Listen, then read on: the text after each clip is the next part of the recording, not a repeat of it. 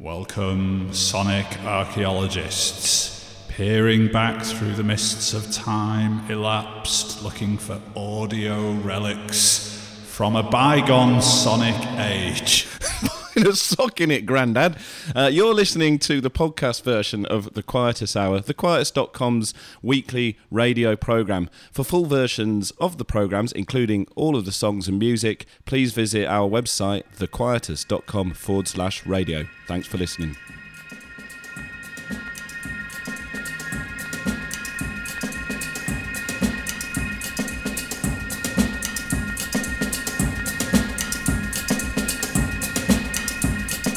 So I'm not quite sure why I get stuck with the bad luck, Quietus Hour weather, but there you go. My name is Luke Turner, and I'm here in my 1940s army shorts for a Quietus Hour special with the prolific gentleman Daniel O'Sullivan. You'll perhaps know him best as half of Grumbling Fur, whose psychedelically transportative pop record Preternaturals we released a couple of years back. Daniel's also a member of Ulver, has played in Sun, Æthenor and Miracle, released the brilliant album as part half of Laniakea last year, and is now releasing a solo album called Veld via Tim Burgess's O Genesis label. And there's a Grumbling Fur collaborative album with Charlemagne Palestine. That's a lot of stuff, Daniel. Indeed. How are you doing today? We've actually dressed exactly the same, except for we've both got white linen shirts on, and I'm wearing khaki shorts. Daniel's got khaki trousers. We pointed out the essential difference, though. The essential difference footwear is I have a pair of Lokes brogues. Daniel's wearing trainers. Bright blue and yellow Nikes. Dad trainers.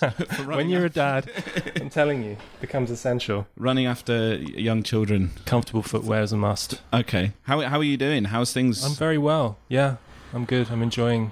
I mean, I'm not enjoying this. It's sweltering. It's too much, but I'm not built for this. But life is good. Yeah. So you've been playing a lot of gigs with This Is Not This Heat this summer. How's that experience been? I saw the early one at Cafe Otto. How's it all been evolving? It's been getting stronger and, sort of expanding and contracting. Sometimes we play as 6, sometimes we play as 8, sometimes as 9. But it doesn't seem to affect the momentum. In fact, it seems to gather more as it goes along. It's just incredible for me because it's such a dream gig, really. Yeah. I've always been, not always, but there was a point where I was very intrigued by those records, and now to be sort of in this strange sort of excavation of the material with Charles Hayward and Charles Bullen and all the other great musicians involved, it's just an amazing learning curve, I think that excavation is a really interesting word because it's sort of... when I saw This Is Not This Heat at Cafe Otto and those early gigs, it did feel you kind of pulling stuff out of the past, but it was just so recontextualized. Everything had this weird life to it that perhaps even myself and others in the audience weren't expecting. Was that sort of similar for you? Yeah, I mean, it's incredibly nuanced, the music, and they're both Charles Bullen and Charles Hayward are very specific, although they're specific about different things. Sort of Bullen is much more, his head is much more into sort of syncopation, whereas I think Hayward is more into the holistic kind of aspect of like how the vocals are expressed and just symbolically what's coming forward. And it is excavation because those records, there's so much kind of submerged in the background. It's a very sort of dense, textured sound. So looking at it all under the microscope and really seeing what's going on harmonically and trying to sort of orchestrate that with the group we have, such a treat. Great. Is there going to be... I mean, I was really looking forward to seeing you play at Savers Milk. Of course, that never happened, which we were gutted about. Is it an ongoing... Is their life still... in this heat? Yeah. Oh, yeah. Keep motoring on. Oh, I think so. We should at least play the entire world once, I think. The entire world needs it at least once. I mean, I don't know if we'll make it to, Rajasthan or whatever, but, that'd be cool. Okay, well, that's great. Well, we're going to start off musically with one of my favourite this heat tracks. We're going to play Cenotaph from Deceit.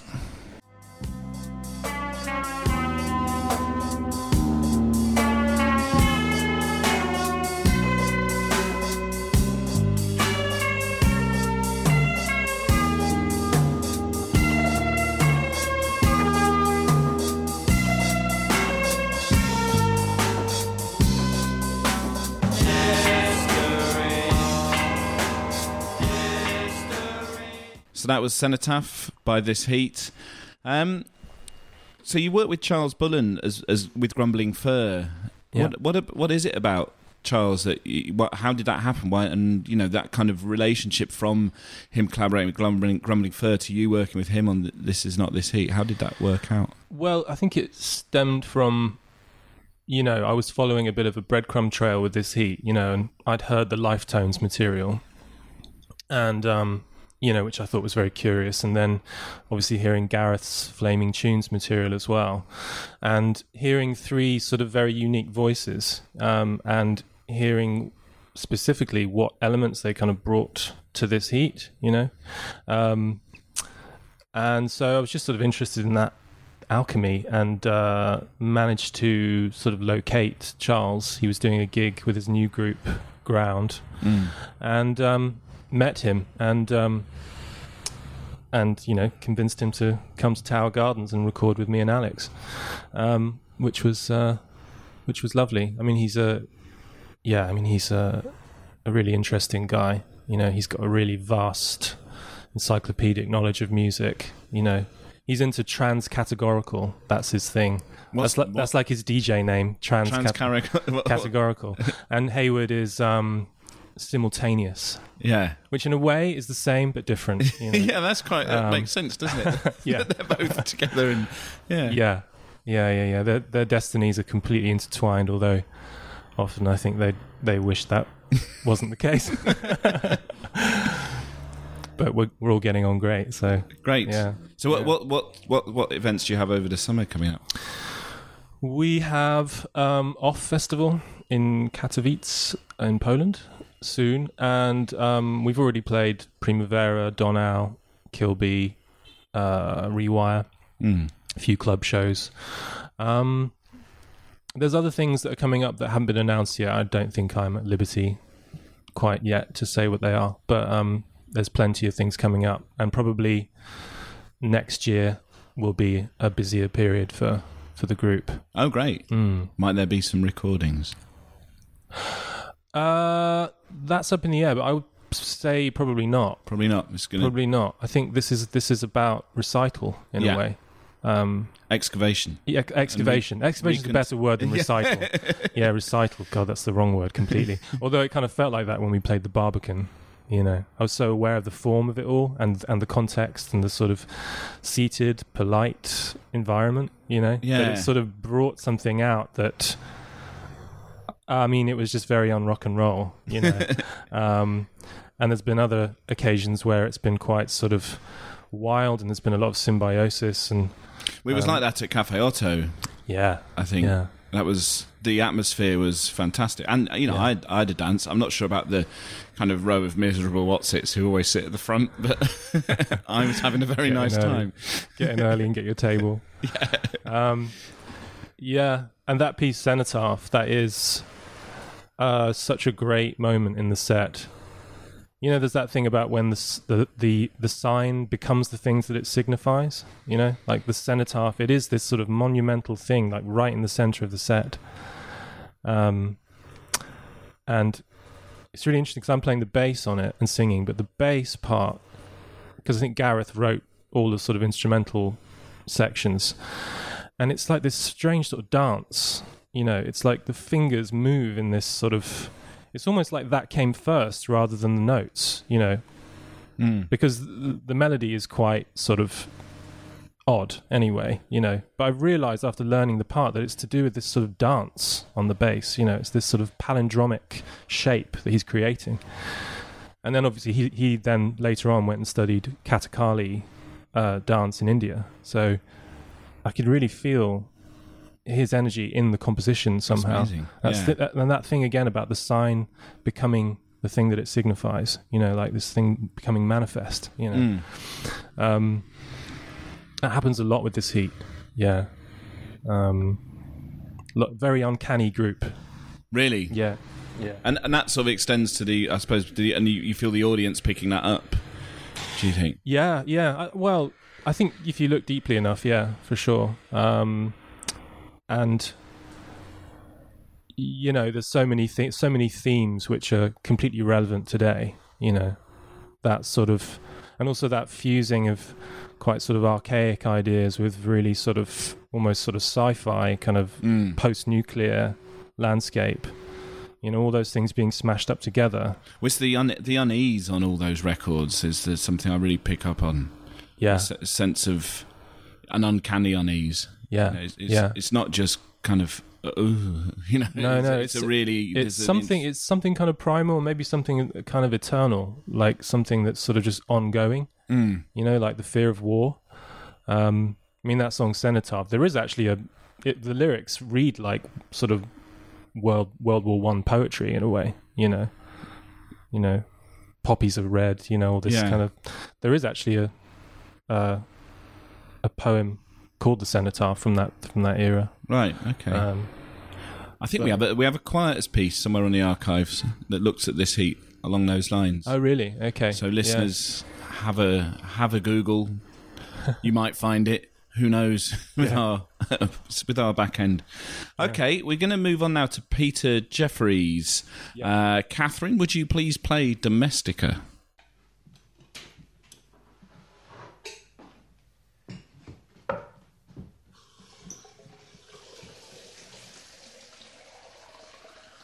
Who can say, will the world turn cold? Holding an ice age. That was Peter Jeffries and Domestica from the last great challenge in the Dull World, and it's quite an aptly named record. I couldn't tell whether the background sounds were Pentonville Road going past, the people in the kitchen here.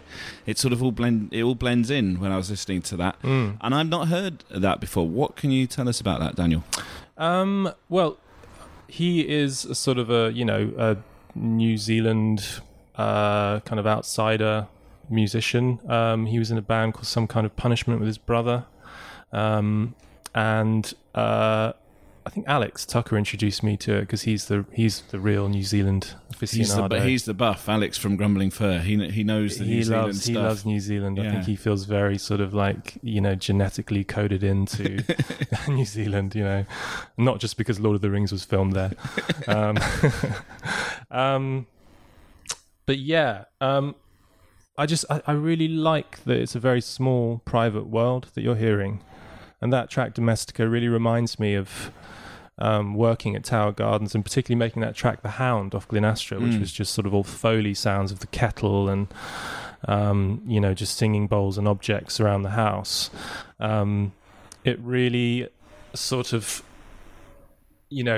keys you into this sort of small, kind of domestic environment that I don't know. It's a real sort of break from all of the sort of fuzzy pop and sort of punky sounds on that record. It's a real sort of special moment, and it's like a sort of wabi sabi. Do you know what a wabi sabi is? No, what's a wabi sabi? It's like a Japanese aesthetics thing, like an object that is supposed to evoke transience or impermanence, right? Like an old chipped mug or something like that, that you keep, because of what it represents. That it's like that, and a lot of the lyrics in that song are kind of, pertain to that as well. That those who speak know the least, while the rest know best. You know? It's sort of classic. It's like Lao Tzu or something, in this lo-fi New Zealand pop context, Yeah. No, it's special. Because I wanted to ask about the that was what, this question. The song he immediately made me think about was Tower Gardens and sort of the Laniakea record and the Grumbling Fur record and all the work that you did in that amazing house that, if our listeners, some people might not know about it, was a place in Tottenham in North London on a arts and crafts estate, 147 Tower Gardens Road, and it was everywhere around was these sort of, each house was slightly different, wasn't it? They were kind of nicely designed, but you went into Tower Gardens and it was a different universe, really. And it had this beautiful garden that the artist Ian Johnson, who sort of looked after the house, had planted with all these wonderful healing plants, and inside it was all dark wood, and it was a very magical space, and that very much shaped a lot of your work for a long time.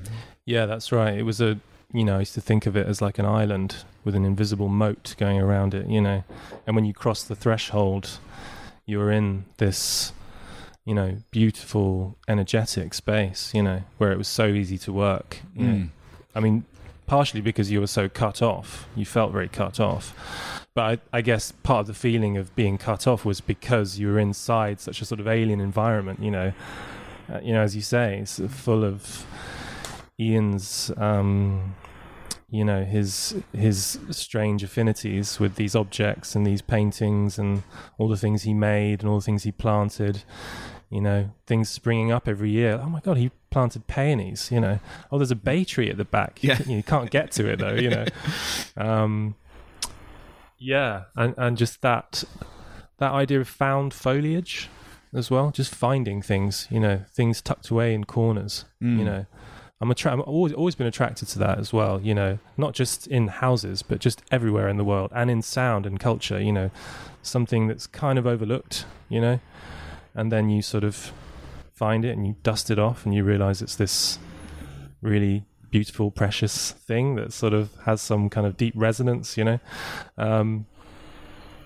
something about treasure hunting, grail seeking. That's a good way of putting it. I think he was a bit of a grail seeker. Yeah, Ian. Yeah. Absolutely. How has it been though, sort of since Ian passed away, and then that house has gone, and then you've been creating outside of that environment? Was that a difficult adjustment for you?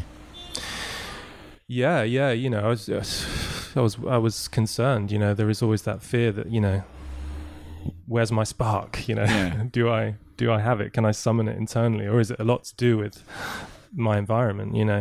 And it is a lot to do with my environment, but I've found a great new space that's also a bit of a weird suburban doll's house, and producing a lot of work there. I miss Tower Gardens, but I miss Ian mainly, and I think of the house when I think of him. He left traces of himself all over the place, in all over Spain. He had this beautiful, bit of land that he was turning into a agroforestry school and sort of permacultural community, which is now being managed by his partner, Mikel. And, his whole kind of northern heritage as well, Cumbria. And I always think of, Castle Rig, which is one of his favourite megalithic sites, and actually where his ashes were scattered in part. We had to scatter them in a few places. That's the thing. He was so multiverse. He was all over the place, I did a lot of work on myself in his passing, I sort of saw his death as an opportunity to embrace a kind of a freedom and a sort of a feeling of infinity, so it really became something that's actually, it became a muse, really, he was a muse while he was alive, and now he's a muse in death, so did that influence Veld at all? I mean, Veld was made, generally speaking, while he was around and while I was in the house. I think I did some final touches after the fact, but that was pretty much the last 5 or 6 years, working intermittently in between projects, whenever I had sort of time to get on with my own thing. Because that's the interesting thing with you're such a busy collaborator. Did this record sort of get a little bit... a lot of people would always want to focus on their own work, but you've this is finally out despite everything else, almost.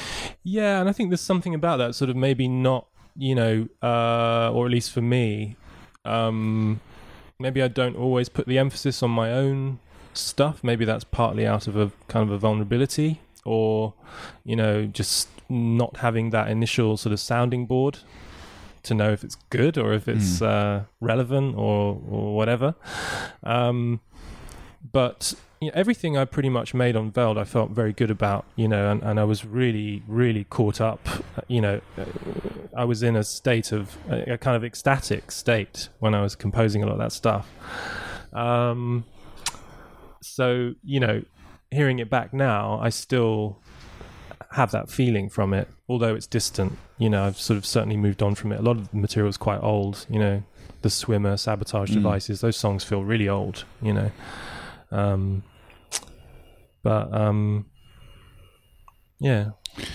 Okay, we're going to listen to some Ravel now. Kathryn, could you play Ravel, please?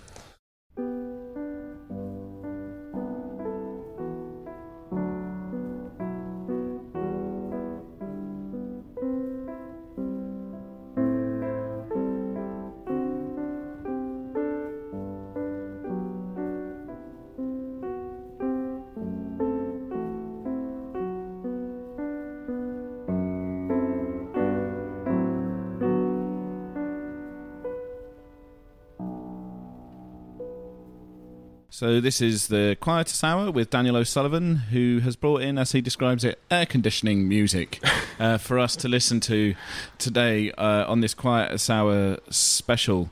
So when did you first encounter Ravel? And is it the sort of simplicity of this piece that you're into? Yeah, partially, although it's not that simple. I mean, he was a bit of a taskmaster by all accounts, and he could be very hard on concert pianists that misinterpreted, right, particularly this piece of music, which is supposed to be a kind of slow processional dance, a kind of nostalgia for the old Spanish aristo customs. The title I don't think really refers to a dead princess. I think it's just an evocative title that sort of sounds a bit like a Velázquez painting or something like that. Wasn't a candle of the wind of its day. Who knows, maybe. But he said that he was dreaming of a music whose form was so free it would sound improvised, like pages torn out of a sketchbook for this piece. Well, that's something I think could apply to some of what you do. Was that fair to say? Well, I like things to sound sort of like inevitable, although unexpected. It's I mean, and I think the way to do that is to encompass both worlds, to improvise and to compose, and sometimes those two things sort of fuse together. They always do in my case. But this Ravel piece, I think I attempted to play it when I was quite a lot younger, having piano lessons and stuff. I remember my piano teacher coming down quite hard on me as well. Really? Apparently Ravel said to some pianist of the time, it's supposed to be music for a dead princess, not dead music for a princess. Ooh. Just imagine. Gorgeous, lilting, nuanced piece, and sort of nostalgic. Nostalgia's a weird one, isn't it? Yeah, it's such a natural instinct, but one I always try and be really wary of and sort of suppress almost, because I think it's too often a dangerous instinct and a regressive one. Critics are very down on nostalgia, I've noticed, but artists often just throw themselves into it. You have to be wary of it, though. You're right, because there's that. It's very easy to become derivative, I suppose. But when you're sort of nostalgic for something really personal, I think it's different, because it doesn't necessarily have anything to do with the zeitgeist, or No, but I worry that it's sort of putting a limit on your present and your future if you're kind of dreaming of this past that probably you're not quite remembering correctly. Yeah, I do too much of that. I do far too much of that. What are you most nostalgic for? My childhood. Really? Yeah, Right. yeah, fully. Yeah. Yeah, just, that, just being in that sort of dreamy pre-concept place, before you're thinking of the world in terms of the logos, you're just experiencing what it is as a vibration, as a frequency, and But you can never go back Applying there. for that. So you shouldn't be nostalgic. You sort of can. Just take lots of drugs. I'm not condoning that, listeners. Yes, after my advice to, I won't say what my medical advice the other week. We're not condoning drug The use. right here kind on of the drugs. Crisis. Tea's a drug, Okay, we're going to listen to, now, you might have to help me with some pronunciation here, Daniel. Liadan? Liadan. Liadan, yes. Liadan. Yeah, this is, and the title is Auron Vuinche. Well, I wouldn't have pronounced it like that, so I'm very glad you did. I got some help from an Irish cousin. Kathryn, could you take it away, please?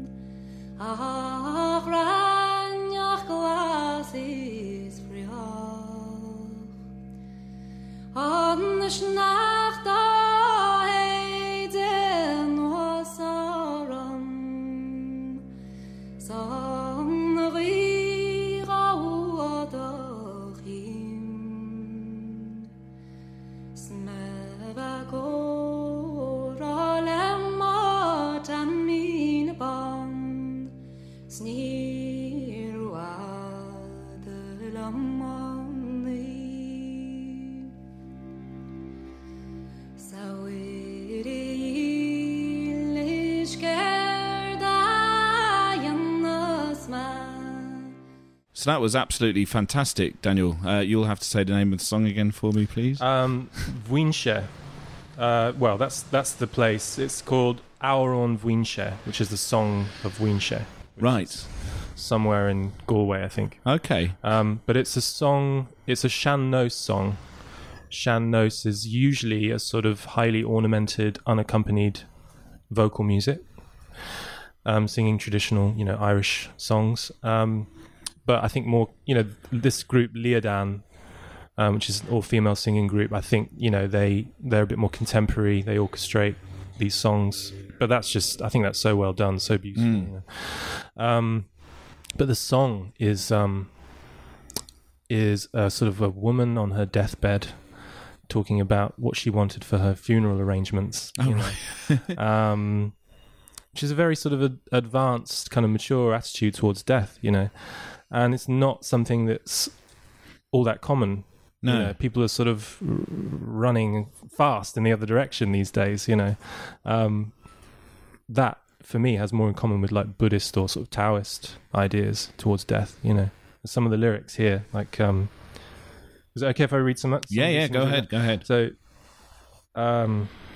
if I were 3 leagues out at sea or on mountains far from home, without any living thing near me but the green fern and the heather, the snow being blown down on me and the wind snatching it off again, and I were to be talking to my fair Timon, and I would not find the night long.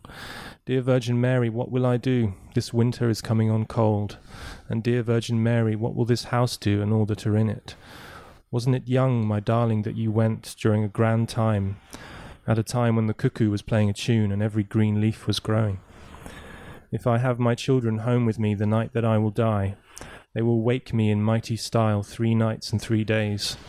There will be fine clay pipes and kegs that are full, and there will be 3 mountainy women to keen me when I'm laid out, and cut my coffin out for me from the choicest, brightest boards.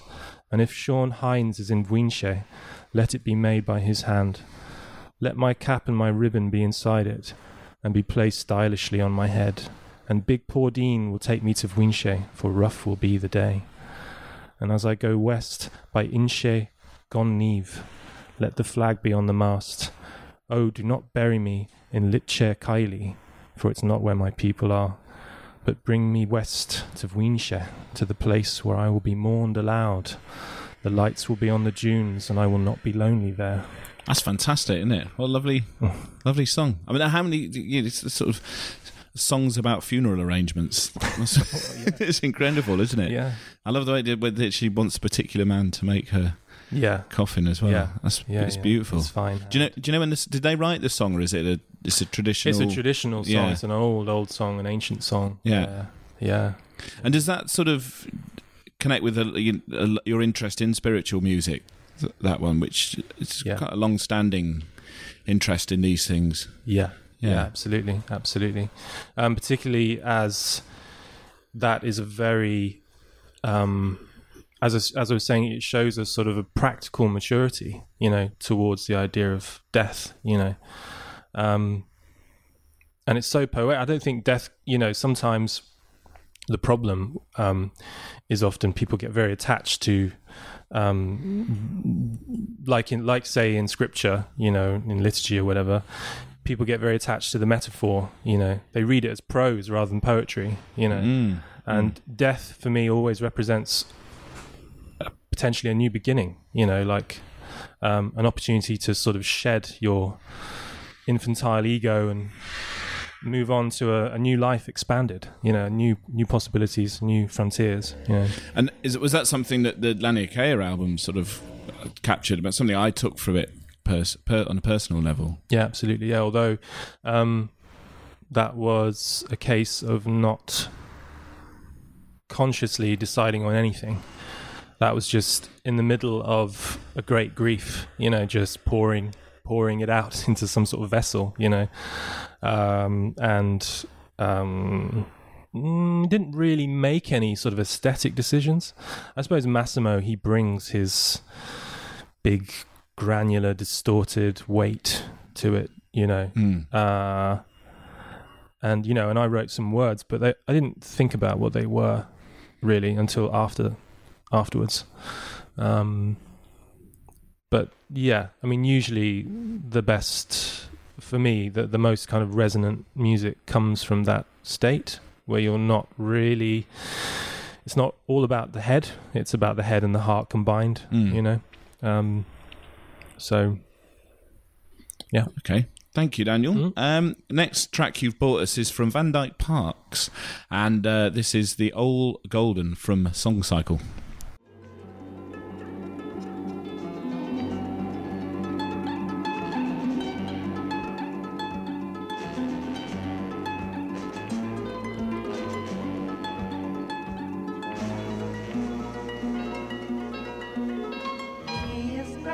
Run-of-the-mill garden variety Alabama country fair. So that was Van Dyke Parks. Daniel O'Sullivan, you said while we were listening to that, he's so anti-rock, Van Dyke Parks. What do you mean by that?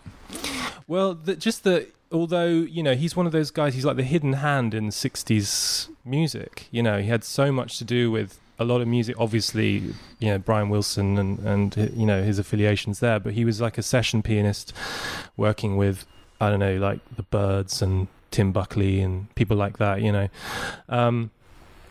but yet he always seemed to sort of interject his kind of mutant spin on things, which is very much about reframing, I think, like American idioms, that maybe rock sort of came from those idioms, but he's referencing something further back, like bluegrass and ragtime, Dixie music and all this, but giving it this, he's a surrealist basically. He's like mutating the American landscape, and reforging it and making a sort of a pop collage out of it, and it was referring to my notes now, the most expensive album ever produced at the time. Oh, was it? Yeah. I just laugh when I hear Van Dyke Parks, because I can just imagine him being so persuasive, because he's obviously so incredibly intelligent, but you can imagine the sort of the Warner Brothers when they're listening to this thinking, how on earth are we going to sell it, Yeah. Apparently he did go into Warner Brothers and he hadn't decided on the title. I think he called it Looney Tunes originally, but then they were all listening back, and the executive at Warner Brothers listening back, and he was like, maybe we should call it Song Cycle. And the guy from Warner Brothers said, yeah, but where are the songs? Amazing. And I know you're saying about the sort of surrealism of that, and there's a playfulness I really take from it. And then, that's something I very much get from Grumbling Fur, and then your work with Charlemagne Palestine. There's something very playful with that. Is that something you get from that collaboration, would you say? With Charlemagne, yeah. Oh, yeah. I mean, that's big part of, the attraction, really, I think, is that he never stopped playing, I mean, it's serious, but is it serious really? That's the thing, like music. I mean, it's all about that. It's all about sort of indulging in play, I mean, it can get very serious. I mean, the thing about music is that it's completely indifferent, and then we shape it and we give it its meaning, as we pull it down and say, this is what it is, this is me, or whatever, Charlemagne's more into that stage of music before it comes down, I think. That sort of, he calls it continuous music, that's always there, always going on. And I feel that too, I've although I'm a bit more of a Pop-Tart, raised in the 80s, whereas he was raised in, I don't know, 1940s Brooklyn, I guess, something like that, or 50s, I don't know. And just, growing up in that scene and meeting people like, Lamont Young and Tony Conrad and all those incredible, interesting characters, in that scene.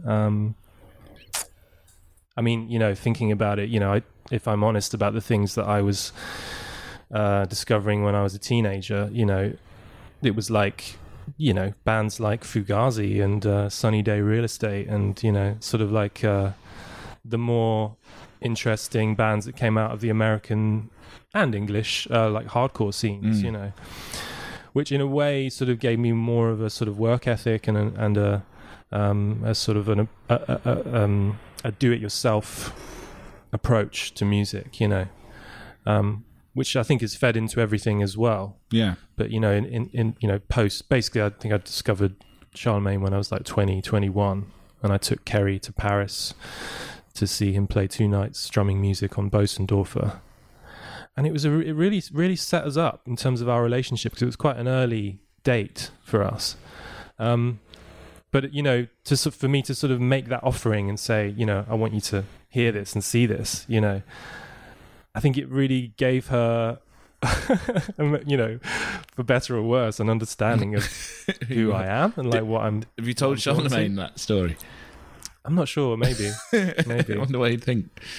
Whatever. I don't know. Yeah. So, Pop-Tart, Daniel O'Sullivan. Yeah. The next track we're going to listen to is Duke Ellington, Portrait of Mahalia Jackson.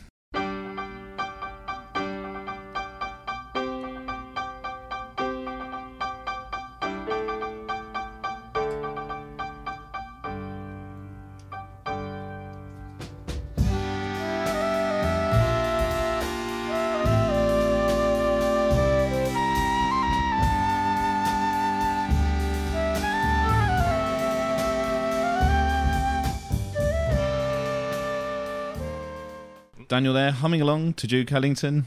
We're here on the Quiet Hour. Daniel has picked 9 songs for us to listen to, and I can't count how many we've done, so that was around the 6th or 7th. Was it? I think it was. Oh, wow. Daniel, why have you picked that Duke Ellington piece?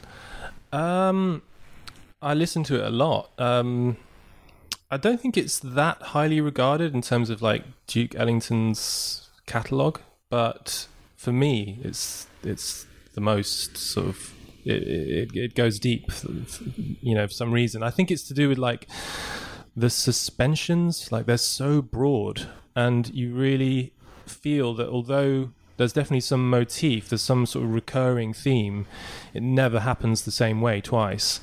It's that thing about sort of multiple voices, like lots and lots of narratives going on, and you can sort of tune in to any one at the same time, and yet they sound completely unified. I know that Julian Priester was involved in this album, who plays on a Sun record. Yeah, join the dots. Yeah, along with, he played with Sun Ra and various people. But whatever, I think it's to do with Duke, really. It was a commission responding to, I think George, what's his name? George Wine? He was like a big jazz promoter at the time, and it was for New Orleans, So, and then of course it's a song of devotion to Mahalia Jackson. It's just so tender, and I can just swim in that sound. I love it. It's like a big blushing cheek. You want to give it a big kiss? Quite. I wanted to talk to you about sort of you've played with so many different groups and in different ensembles and so on. What is it about that you like? Is it sort of good therapy for the ego, and sort of does it work for you as a sort of ego control mechanism almost? Yeah. Yeah. I think in a way it does. I like being part of sort of the machinery, when the machine is obviously producing something interesting and good, and worthwhile. I like just being in there, one of the cogs, and actually that's where I kind of learn the most. Like that's kind of what's going on now with this heat, And in fact, whenever I've been in a group where I've been invited to come forward and present material, write material, it's never worked out too good, because it's always going to be somebody else's vehicle, and yet they're asking for your voice. So you bring your voice, but then it compromises their voice. You see what I mean? Unless you've got a very sort of mature band leader. I mean, not to say that anybody I've worked with is not a mature band leader, but there's always that risk of treading on toes, So I think I've made a sort of a clearer demarcation between my work, what I'm going to present as my own work, and then work that has been made by somebody else. And then, obviously Grumbling Fur is a very special situation, because Alex and I, obviously both songwriters, both artists, but for some reason there's just a very effortless shorthand between us. We don't even need to talk about it, and there's very little of that treading on toes business, It's a nice dance. It's a dance. It is a dance, and there's kind of awareness that it is a dance and it's all a bit of a game. And it's like the Hindu thing, it's all drama. It's all Leela, call it Leela, the dance. Yeah.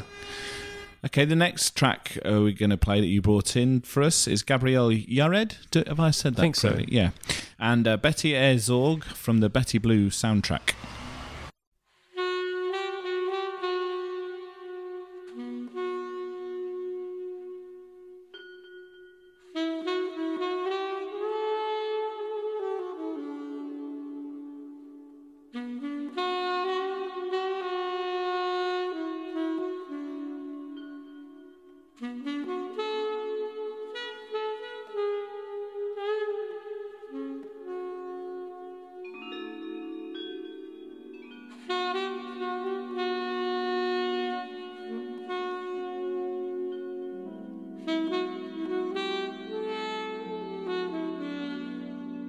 So that was Gabrielle Yared and Betty Herzog from the Betty Blue soundtrack. So Daniel, you were confessing an early love.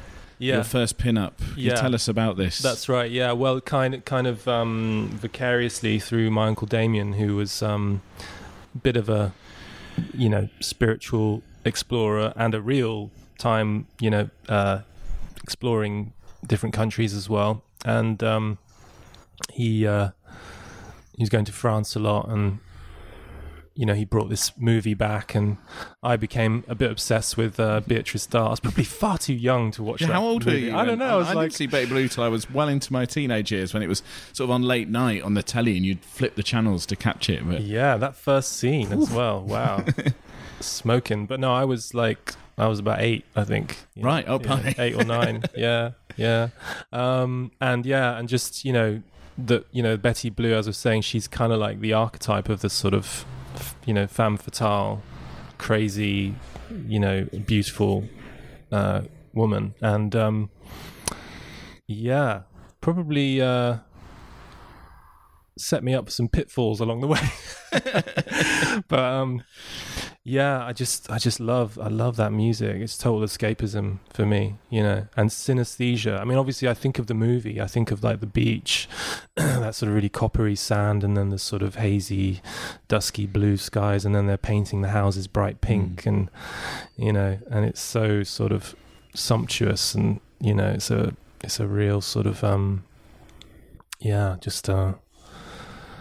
it brings me back to a very sort of safe place, I suppose. And just, and as I was saying to you earlier, that, in the movie, there's that whole thing where, was she really there? And was it all just sort of fodder for his book? That sort of gets implied later on in the movie. And, just that, the idea that the muse was a phantom, that she wasn't really there, or the possibility that she wasn't really there, and it doesn't matter, so that, and that music is so sort of, has that kind of porous thing, it's so melancholy, you feel sort of ideas coming from, a kind of a traditional French sort of, like a street music or something, but then there's this 80s glossy, glassy production, and all just this strange combination of aesthetics, that really is, it's just right for me, pulls me in. The whole of your... Anchors me somehow, yeah. Okay, we're going to listen to Lungfish next. That's a bit of a shared one, is it, with Alex? He's a big Lungfish fan. Is that a sort of common ground you two have? Yeah, for sure, definitely. Yeah, when we were quite a lot younger, it was a big discovery.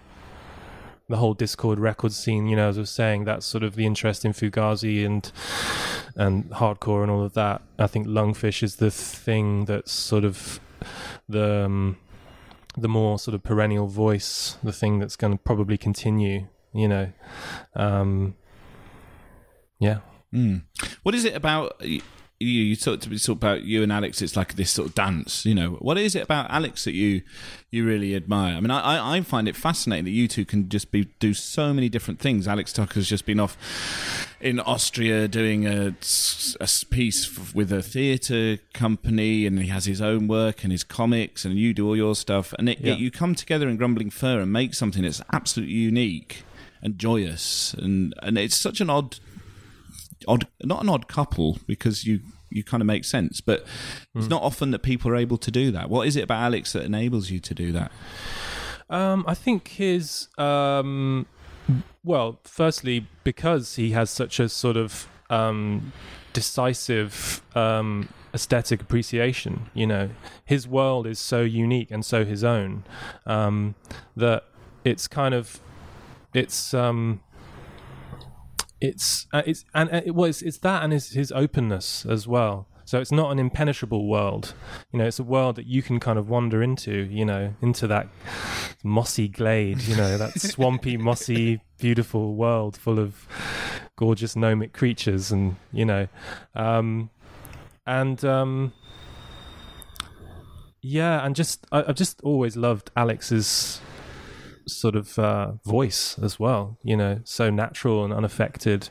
I think he's somebody that can really look at like something in nature, like a stone or a pebble or something, and he'll know how to get to that in the sense I can make a song look like that, or I can make a painting that feels like that, or whatever, this kind of you feel time and things becoming distressed, but without sort of coercion. He's just a natural. He's just a very natural person. We've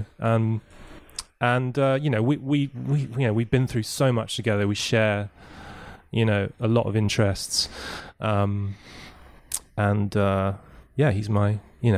he's my brother. So he ain't heavy. He is heavy actually, but in the best way. Terrific stuff. This is Lungfish and Love is Love.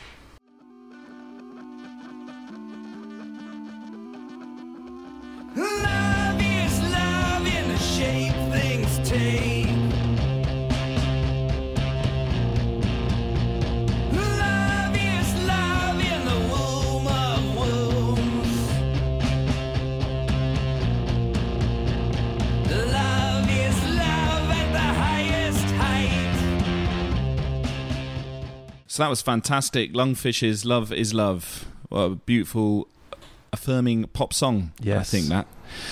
So we're pretty much coming to the end of the Quiet Hour special. We've got one more track left from Judee Sill, who's someone who you and Alex from Grumbling Fur talked about a lot. Mm-hmm. And I would say, is it an obsession with Judee Sill? Yeah, probably something verging on that. Yeah, And yet she's somebody who's not kind of had that rediscovery, or that.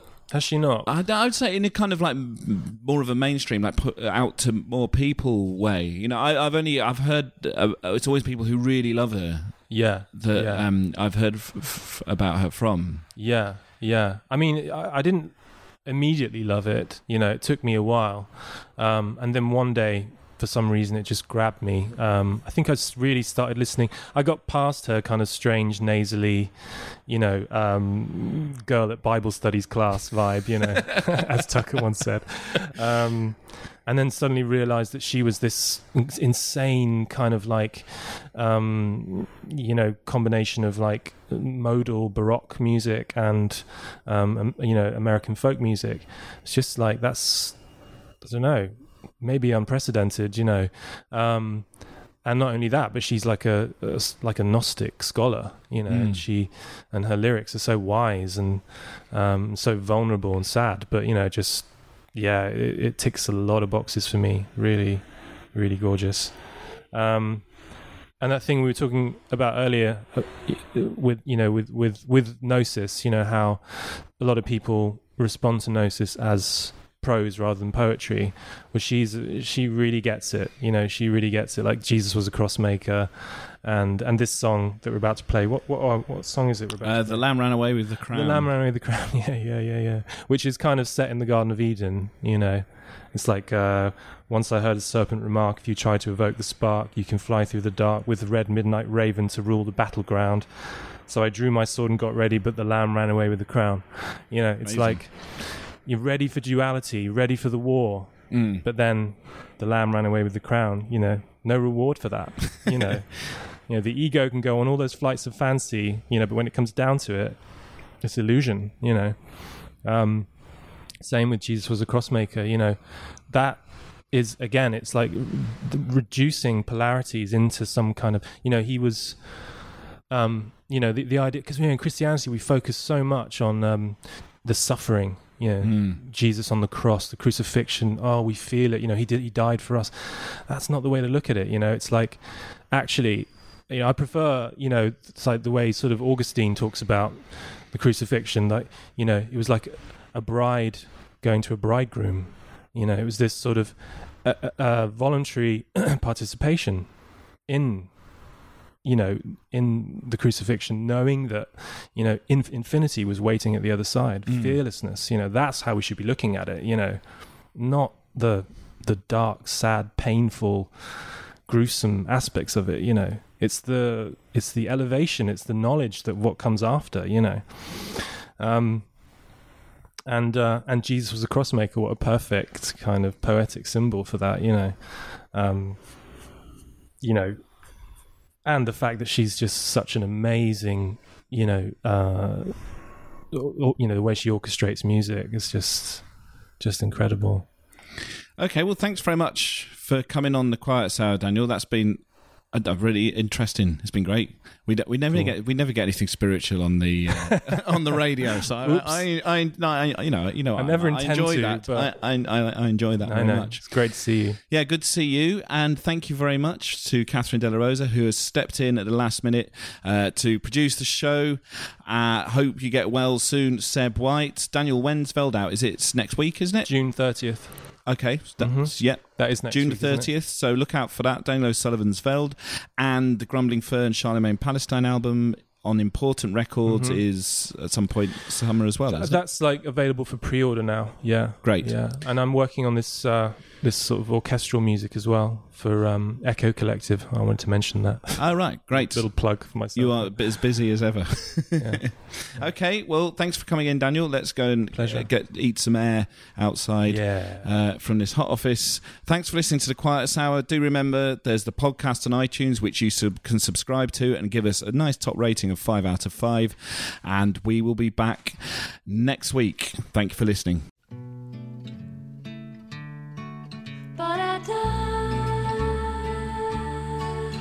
Once I heard a serpent remark, if you try to evoke the spark, you can fly